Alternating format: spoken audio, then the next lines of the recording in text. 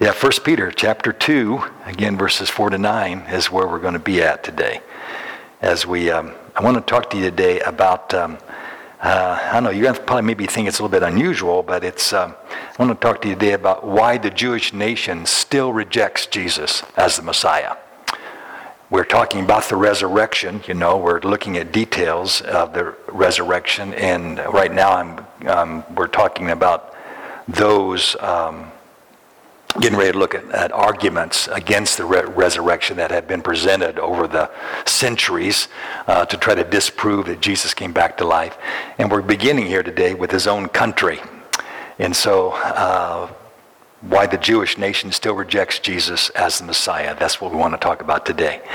So in 1 Peter chapter 2, verses 4 to 9, Peter says, as you come to him, that is Jesus, the living stone, rejected by humans, but chosen by God and precious to him, you also, like living stones, are being built into a spiritual house to be a holy priesthood, offering spiritual sacrifices acceptable to God through Jesus Christ. For in Scripture it says, see, I lay a stone in Zion, a chosen and precious cornerstone, and the one who trusts in him will never be put to shame. Now to you who believe, this stone is precious, but to those who do not believe, it is the stone the builders rejected and has actually become the cornerstone, and a stone that causes people to stumble, and a rock that makes them fall. They stumble because they disobeyed the message, which is also what they were destined for. But you are a chosen people, a royal priesthood, a holy nation, God's special possession, that you may declare the praises of him who called you out of darkness into his wonderful light. And once you were not a people, but now you are the people of God. And once you had not received mercy, but now you have received mercy. So Peter is quoting the Old Testament here as he talks about the chief cornerstone, about Jesus being that cornerstone. And if you notice again down in verse 8, he said it's a stone that causes people to stumble, a rock that makes them fall. And that has been so true. And matter of fact, that was what Simeon, remember, as he prophesied over Jesus when he was being dedicated at the temple, said that he would cause many people to fall. Amen. Well, historically, the death of Jesus upon the Roman cross isn't denied by critics or opponents so much. People, that's a fact. That's a matter of historical record that Jesus died on the cross, that he was crucified as a criminal. However, compared, that's not so much denied, but compared to their refusal to believe the fact that of the resurrection from the dead in the empty tomb, that is hugely denied, because that's not a matter of historical record outside of the Scriptures. It was this fact of the resurrection, you remember, that caused the Greek intellectuals on Mars Hill to laugh at the Apostle Paul in Acts chapter 17. As soon as he started talking about the resurrection, then they stopped him and they began to laugh at him. We know when we think of Christmas time, we think of Christmas as a joyous time of the Lord sending us a Savior. It's surprising to us to realize that not everybody was happy about Jesus coming onto the scene back 2,000 years ago. His messiahship to his own people was really controversial. Matter of fact, it says in John chapter 1 verse 11, he came into his own, what? And his own received him not. And Jesus then said in Luke 4:24, as well as in Mark, he said, assuredly I say to you, no prophet is accepted in his own country. So Jesus had this experience that when he began his ministry, his own people rejected him. They didn't believe that he was who he claimed to be. They didn't believe that he was the Messiah. And when he went to his own hometown, you remember when he went to Nazareth, as he read the scriptures from Isaiah, talking about the Messiah, and he said, this day, this scripture is fulfilled in your presence. They really, some of them liked that, but many of them got upset. And he had to actually flee town because they wanted to throw him over the hill, throw him off of a cliff. This last couple of weeks, the terrorist war of Hamas against the nation of Israel has placed Israel back in the global limelight. As I'm sure you've been hearing news every day about the actions going on over there. Those barbaric, evil actions of Hamas on October 7th, which was, 2 weeks ago yesterday, they were really a dark historical moment for Israel, to be sure. They're now saying, and you probably have heard this, that October 7th was the bloodiest day for Jews since the Holocaust. It's also being called Israel's 9/11 or Israel's Pearl Harbor. Those are things that we can identify with, and those are things that Israel has actually said about themselves. It's our 9/11, it's our Pearl Harbor. The latest total that I could get, and these numbers seem to keep changing, but the latest total is that 1,400 Jews or people in Israel, including 32 Americans, were slaughtered, with 203 children and adults kidnapped and being held hostage. 2 have been released this last week, and total number killed on both sides of the war, right now the conflict, was 5,700. So,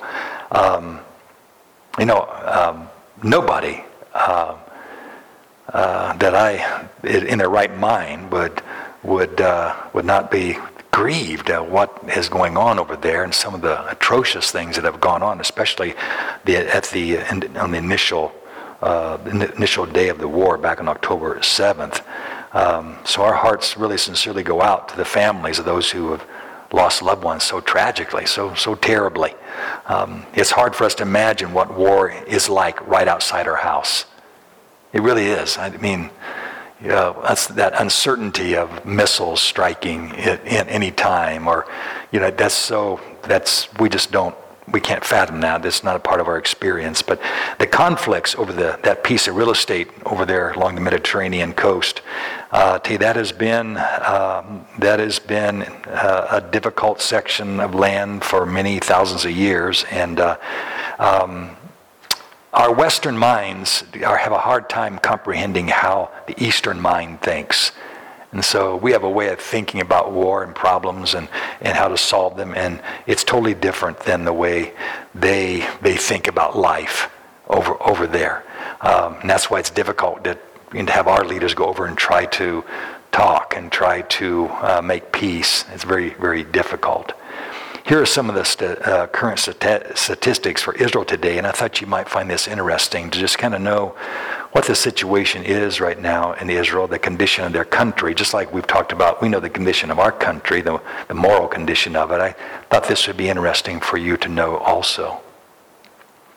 Of all the Jewish citizens in Israel, this is Jewish citizens, as of 2022, this is the latest statistics. 45% identify as secular. So 45% of Jewish people in Israel consider themselves secular. They're not religious in any way, shape, or form. They are strictly secular with no religious devotion. 45%. 33% identify as traditional conservative, and this is what that means. It means that they give a nod toward God. They don't necessarily, they believe that Jewish law and tradition has just really come up with out of people's minds. It didn't come from God, it just came from people's minds. So they kind of give a nod toward God, but they're the conservative Jewish people. That's 33%. 12% identify as Zionists, and they pair Jewish law and tradition with politics. So they're the politically involved Jews there. They try to involve Jewish law and tradition in their politics. That's only 12%. 10%, and that makes up the 100 then, 10% identify as what you call ultra-Orthodox. They're really the strict adherents to Jewish law and tradition. They're the ones you see at the Wailing Wall doing this, as they're praying. They have the long beards and the black hats and things of that nature. So they're very strict. So you got 45% who are secular, 33% who are just traditional, 12% that are Zionists, and 10% that are really strict Jews when it comes to the Jewish law and tradition. Here's some more facts for you. The second largest religion in Israel is Islam. 18% of the population follow Islam. They're Muslims, okay? Christianity is the third largest religion, and that's made up of Greek Orthodox and Roman Catholic and other kind of Catholic churches, and they only make up 1.9% of the population. And of that in Protestant churches or Protestant Christians, they are they actually are less than 1%. So that's the situation there. You got 18% of the population are Muslims, and only, almost 2% are what you would call Orthodox or Catholics, and then less than 1% are Protestants. However, hundreds of thousands of Protestants come to Israel every year as tourists. They go to the Holy Land. They do all the tourism is a huge business there in Israel. Messianic Jews, the ones who are looking for Jesus to come or who are following Jesus, they're increasing. There's about 20,000 of them right now in Israel. Now let me give you some more information here just to help put everything in perspective. A couple informative side notes here that many are not aware of. The nation of Israel is very pro-abortion. They see abortion as a woman's right. After our Supreme Court last year overturned Roe v. Wade, Israel saw this as a major attack against women and made abortion even easier for its female citizens. God is really not given much consideration in Israeli legislation. Israel also is the most pro-LGBTQ nation in the Middle East. It has been called the gay capital of the Middle East. They give recognition of marriage, equality, and adoption by same-sex couples. LGBTQ life in Israel is vibrant and a major part of their popular culture. Tel Aviv has become a major LGBTQ tourist destination after being named the #1 gay city in the world by various travel and cultural magazines. Each year, the Tel Aviv Pride Parade is a raucous affair attended by 100,000 people, including 5,000 tourists. Tel Aviv's nightlife scene includes venues that cater to the LGBTQ crowd, and during the day, LGBTQ Israelis and tourists can hang out at two of Israel's known gay beaches. Even in Jerusalem, a city known for its conservative religious tendencies holds a pride parade each year, and it's also a home to the Jerusalem Open House for Pride and Tolerance. Israel's first public wedding between a man and a transgender woman was televised and celebrated across the nation.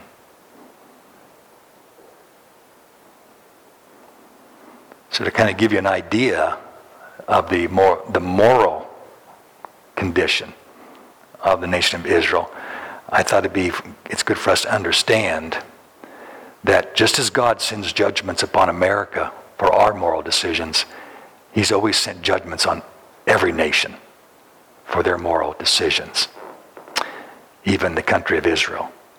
And even though, of course, we know that they reject the Messiah still, and we want to talk about that more today, why they do. But I thought it'd be good for us to understand the condition, the moral condition of the country of Israel right now. God loves the Israeli people, amen?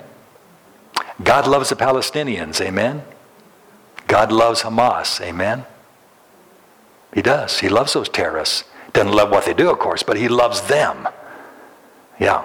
Sometimes it's so easy for us to start taking sides, and yes, it's right for us to make statements about that was definitely wrong to do that. I mean, and it's barbaric, and yeah, there needs to be a nation has the right to defend itself, and all those things. We support those things, but sometimes it's so easy for us as Christians to all of a sudden start getting vague on the idea that God still loves the Palestinians, that Israel's not perfect like us.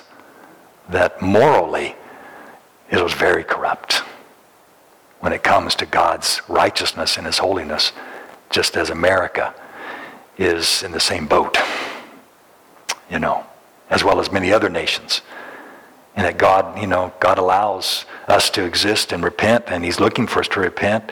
But if we don't, then he has to send judgment, as we know from the scriptures teach us very plainly that he does send those judgments. So God's concerned for all the nations on the earth and their righteousness and their salvation.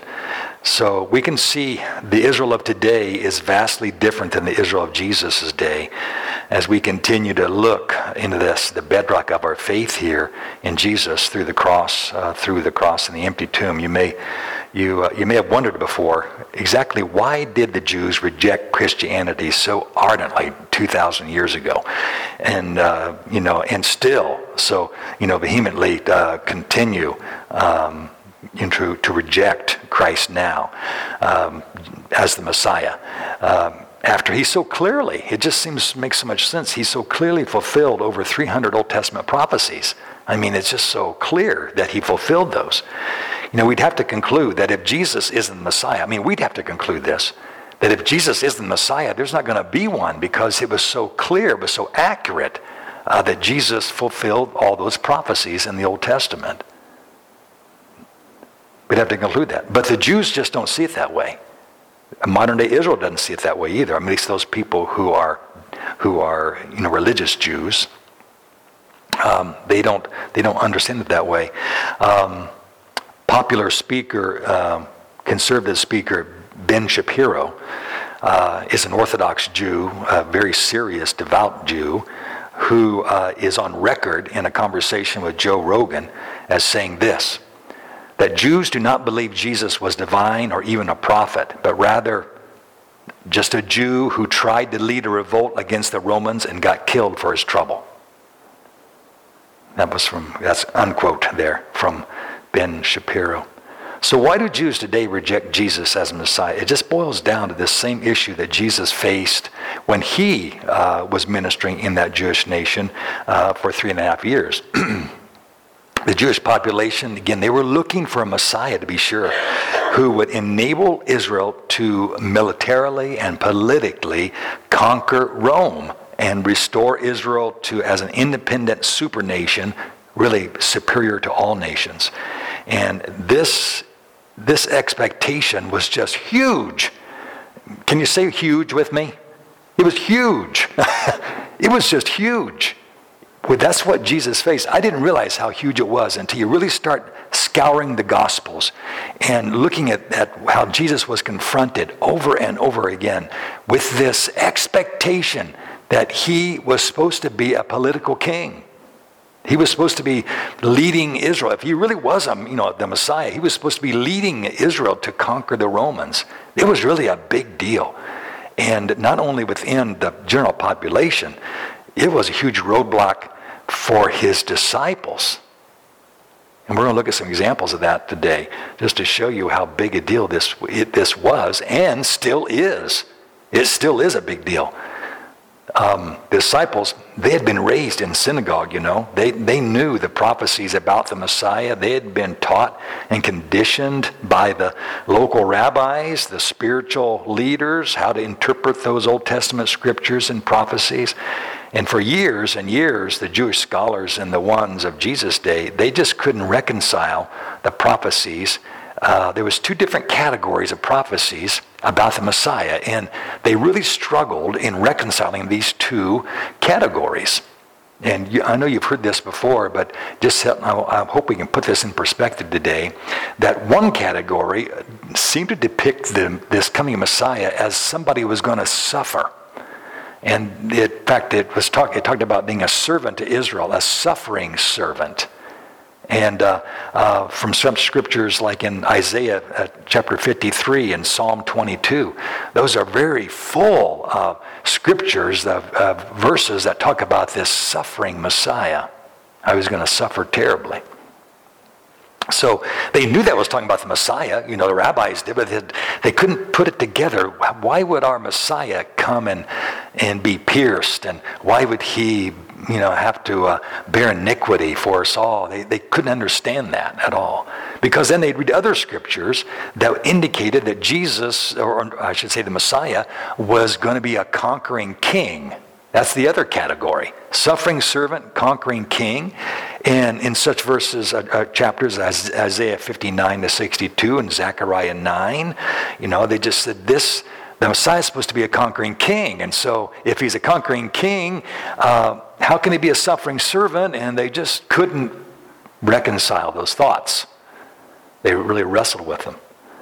After the birth of the church in the book of Acts, and the church began to use actually Isaiah 53 and Psalm 22, those suffering servant texts as evidence for Jesus being the Messiah. The Jews took up the position then that those prophecies actually, though they don't refer to the Messiah, they're talking about somebody else. They don't know who they're talking about, but they were just certain they don't talk about the Messiah. The Jews believed that the Messiah, the prophet which Moses spoke about, would come and deliver them from Roman bondage and set up a kingdom where they would be the rulers. They would be the head honchos. And this confusion ran rampant among the Jewish culture, and Jesus found it everywhere he went. Everywhere that he tried to minister, he came up against this issue that the Messiah was supposed to exalt Israel above all the other nations. It's kind of like what we kind of experience the same thing, not this issue of the conquering king. I tell you where we as Christians experience the same confusion is in the second coming of the Lord. There's like so many different views, and there's 4 primary views of how to interpret the scriptures when it comes to the second coming of the Lord. And so you have all these ideas out there about how Jesus is going to come back. That's kind of the way it was in Israel's day. Things weren't very clear. They just had this general idea that we're supposed to have a conquering king who's going to get us out from underneath Roman oppression. And so any Messiah that's going to announce himself better be somebody like that. That's really what Jesus was facing. Jesus, he dealt with this issue over and over again with his 12 disciples. One time, just after feeding the 5,000, which probably was closer to 20,000, some of the men came to the disciples, and they wanted, John tells us this. Matter of fact, this account of the 5,000 is recorded by Matthew, Mark, Luke, and John.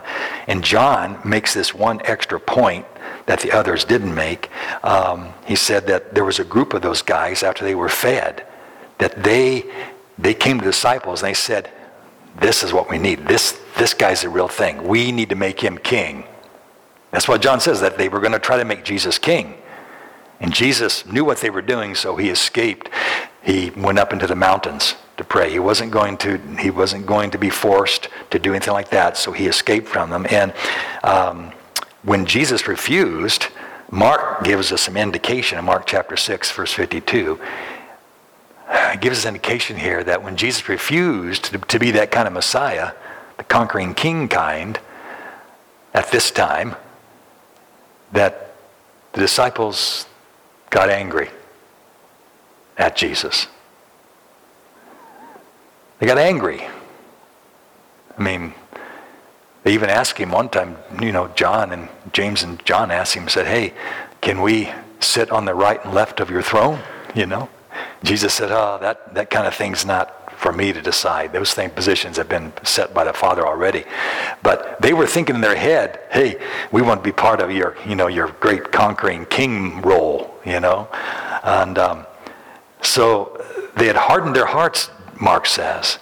They were, Mark tells us that Jesus, he put them in the boat, you remember, and he set them, he said he wanted them to go across the Sea of Galilee, and Jesus went up into the hills to pray, and the disciples were mad.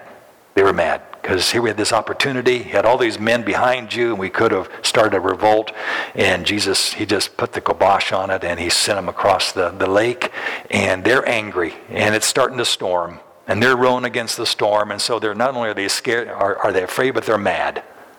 Their hearts are hardened against Jesus, Mark says. Jesus sees them out there struggling to get across the lake in the middle of the storm, and he sees them, and you remember what he did. He started walking to them. He started walking out there. He started walking on the water, and they suddenly look up and they see him. They can see him, and they think, first of all, it's a ghost, and they're terrified. And what the Bible says there, it says Jesus was walking past them. He knew what was wrong. He knew that they were upset with him. Peter says, Lord, if it's really you, then, let me come to you. And the Lord said, come. So Peter gets out. You know what happened. He starts to sink then, and as he got his eyes on the waves, Jesus rescued him, and they got in the boat. And the disciples were humbled. They were humbled. They realized that he really is the Son of God. They were struggling in their minds, like, how do we put it together? It seemed like he should be the conquering king. He should be leading us. He should be leading Israel to be this super nation, this, superpower nation. And they didn't know, so I believe Jesus, when the Bible says that he was walking past them, I think he would have walked past them. If they wouldn't have humbled themselves, I think he would have had to find 12 new guys. 12 new guys to be able to do what he wanted them to do if the disciples hadn't humbled themselves. Jesus was trying to change their mindset from a political Israel to a spiritual kingdom that would circle the whole globe. They were just so focused on being number one, being superior, that Jesus said that was not the focus. The focus is I'm bringing the kingdom of God, a spiritual kingdom that will encircle the globe, that will go all around the world. They thought of the Messiah as coming just for one group of people, the Jews, and to coming one time and somehow fulfilling two roles, although they didn't understand the suffering servant thing. They thought you just come one time and you'll be all you're supposed to be, suffering and conquering maybe at the same time, but some had even begun to discredit, again, that suffering part. But Jesus would eventually help them to see that after he rose from the dead, that the Messiah would actually come twice, not just once, but twice, to fulfill God's full plan. Two separate roles, two separate comings. His first coming would be the suffering servant. The second time he would come would be the conquering king. Remember what Jesus said, or I should say what the angels said on that day on the Mount of Olives before Jesus he rose up, as he was going up in the clouds, I should say. Remember what the angels said? Said, men of Galilee, why do you stand here looking up in the clouds? Don't you realize this same Jesus who you saw disappear is going to come back? Even the angels testified, trying to change the mindset of those disciples, that Jesus he came once as suffering servant, he's going to come the next time as the conquering king. Amen. John the Baptist, Jesus' cousin. What a great prophet of the Lord, Jesus said he was. And yet he was caught up in the confusion too, to a point. And it's so good that the Bible shows us this. That even John the Baptist was kind of caught up in this confusion. He had more understanding than most, because God had revealed to him. God had told him how John would know who the Messiah would be. He said, when you see the Holy Spirit descend on a certain person in the form of a dove, that's the special person. That would be the Lamb of God. And that's what John did. When he saw the dove descend upon Jesus, he declared him to be the Lamb of God, because God had told him, said that's who the Messiah will be when you see the dove descend upon a certain person. And so John understood that Jesus was the Messiah. But in his head, he couldn't figure it out. He said, especially when he got arrested later on, he was preaching against Herod's fornication, his adultery. And he got arrested and put in jail. And here he is suffering in jail, and he's discouraged because there's not a national revival going on. You thought, man, the Messiah came. Why aren't things changing? And so he sent a message. Remember, he sent a message through his disciples. He said, go ask Jesus, are you the one who's to come, or should we expect someone else? Some people say John was so discouraged he was doubting Jesus. No, he wasn't doubting Jesus. It was this confusion of this suffering servant conquering king stuff. He didn't know. He said, are we going to have two Messiahs? Because you're the suffering servant one and maybe another one. And that's what John was saying. Are you the one who's to come, or should we expect someone else? Then Jesus said in Luke 7, he said this. He said, go and tell John the things you have seen and heard, that the blind see, the lame walk, the lepers are cleansed, and the deaf hear, and the dead are raised, the poor have the gospel preached to them. And he said this, blessed is he who is not offended because of me. Jesus said, listen, tell John, it's not working out the way you think in your mind, but can you trust me? Blessed is he who's not offended because of me. Can you trust me? Even though you don't understand it all. In Matthew chapter 16, Matthew records where Jesus was approaching Jerusalem. It won't be too many days until he faces the cross. And he began to explain to the disciples that he must go to Jerusalem to suffer many things at the hands of the elders and the chief priests and the teachers of the law, and that he would be killed, and on the third day he'd be raised to life. And Peter took him aside and said, he began to rebuke him. Never, Lord, never. This should never happen to you. Peter doesn't understand that. He said, no, we're on a roll here. We're trying to, you're the conquering king. And of course, you know what Jesus said. Get behind me, Satan. You're a stumbling block to me, Peter. You don't have the mind of the Lord concerning these things. You're just concerned about, you're merely thinking in a human way. Then Jesus said, whoever wants to be my disciple must deny themselves and take up their cross and follow me. Remember on the day of, on Palm Sunday? That was a great Sunday. Jesus, the people of Jerusalem, they were thinking, Hosanna to the King, save us. But they weren't thinking about a spiritual king. They were thinking about a military king. Jesus, he actually fulfilled scripture there from Zechariah 9:9 when he entered Jerusalem on that donkey. He was fulfilling scripture, but the people they were thinking a military king. He's going to save us. He's going to do it. He's the one we've been waiting for. Jesus was coming in as a spiritual king, not a military king. Military kings come in on horses. Spiritual kings come in on donkeys because that symbolizes peace. And they were really disillusioned with him, because he immediately went from there to the temple, and he really turned the tables on those money changers then, and talked about how greedy they were and wicked and sinful, and how that temple was supposed to be a place of prayer. Later that week, he allowed himself to be arrested and tried and crucified on a cross, and the people stopped believing that he was the promised Messiah. They rejected him, Matthew 27:22. And even after Jesus rose from the dead, after appearing to the disciples during that 40-day period after he rose from the dead, just before he was going to ascend up to heaven, the disciples asked this question in Acts chapter 1, verses 6-8. Listen to what they asked him. This is just before he's going to ascend up to heaven. Now, Lord, is this the time you're going to restore the kingdom of Israel? They just couldn't get it out of their noggins. After everything, they just couldn't put the puzzle pieces together. They're still wanting him to be that conquering king. We saw that you suffered. Now is it time for you to restore Israel? And he said, it's not for you to know the times or dates the Father set on his own authority, but you will receive the power. Receive power when the Holy Spirit comes on you, and you'll be my witnesses in Jerusalem, in Judea and Samaria, to all the ends of the earth. He's trying to tell them, no, it's a spiritual kingdom, guys. It's going to go around the world. After the day of Pentecost, the church began to grow, and it wasn't long before severe persecution, broke out.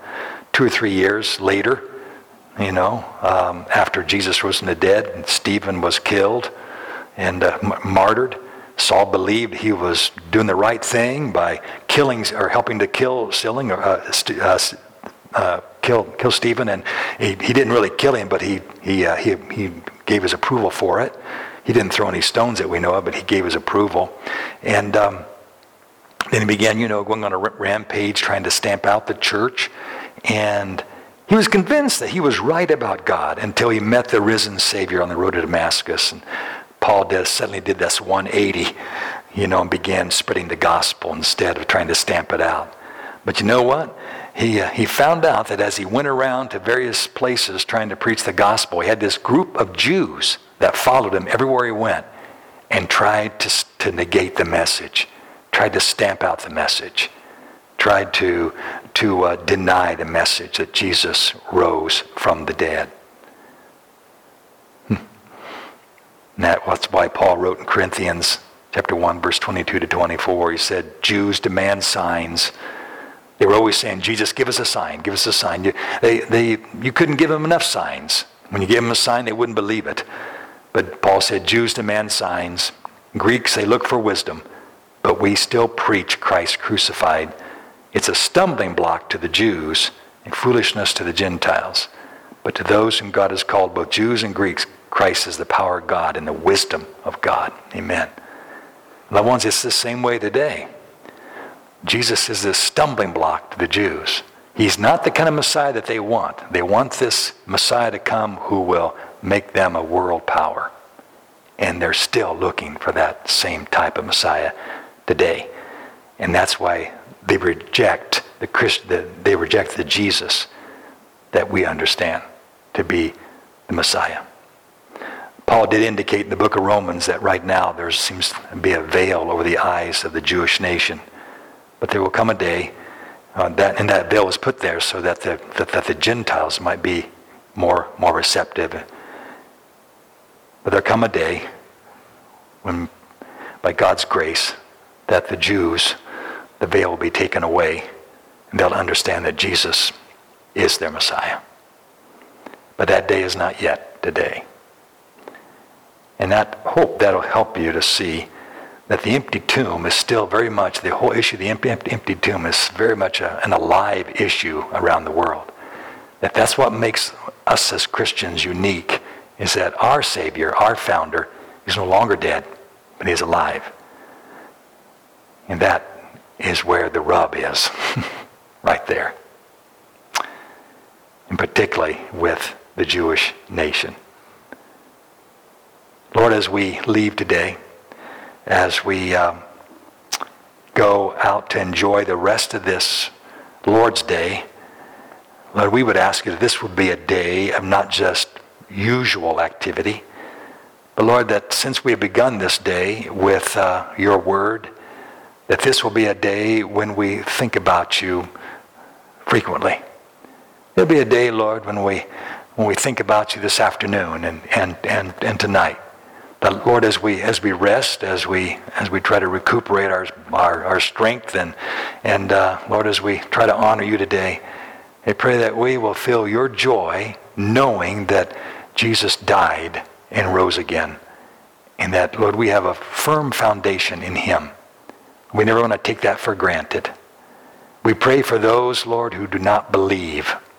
Those, Lord, who claim that they can't comprehend or understand, Lord, the truth of the gospel, or particularly the point of the resurrection. That's just too much for them to believe. Lord, you have a way, a key to everyone's heart. You're able to take even the largest obstacles and knock them down. And we pray that, Lord, for not only the people that we know who aren't Christians, family members, Father, but also, Lord, other nations. Not just the Jewish nation today, but the Palestinians as well, as the terrorists, Lord, as people all around the world, the Chinese, Lord, the Japanese. Lord, we pray for those specific, for nations everywhere specifically, that Jesus would be revealed as Messiah, that you would help your workers, your missionaries, to find ways to exalt Christ. We know that there will come a day when you will return and you will be that conquering king. And we pray, Father, that day will come quickly. Lord, we long for it. We long for you to return. We pray that you will find us faithful, that you will find us to be a bride, Lord, with radiant garments on, that we will be abiding in your holiness, that we will be, Lord, we will not be compromising in our lives with sin or with any ungodliness, but that we'll be doing all we know to do to stay surrendered to you, trusting in your grace. You're the one who makes all the difference, Lord, in all things.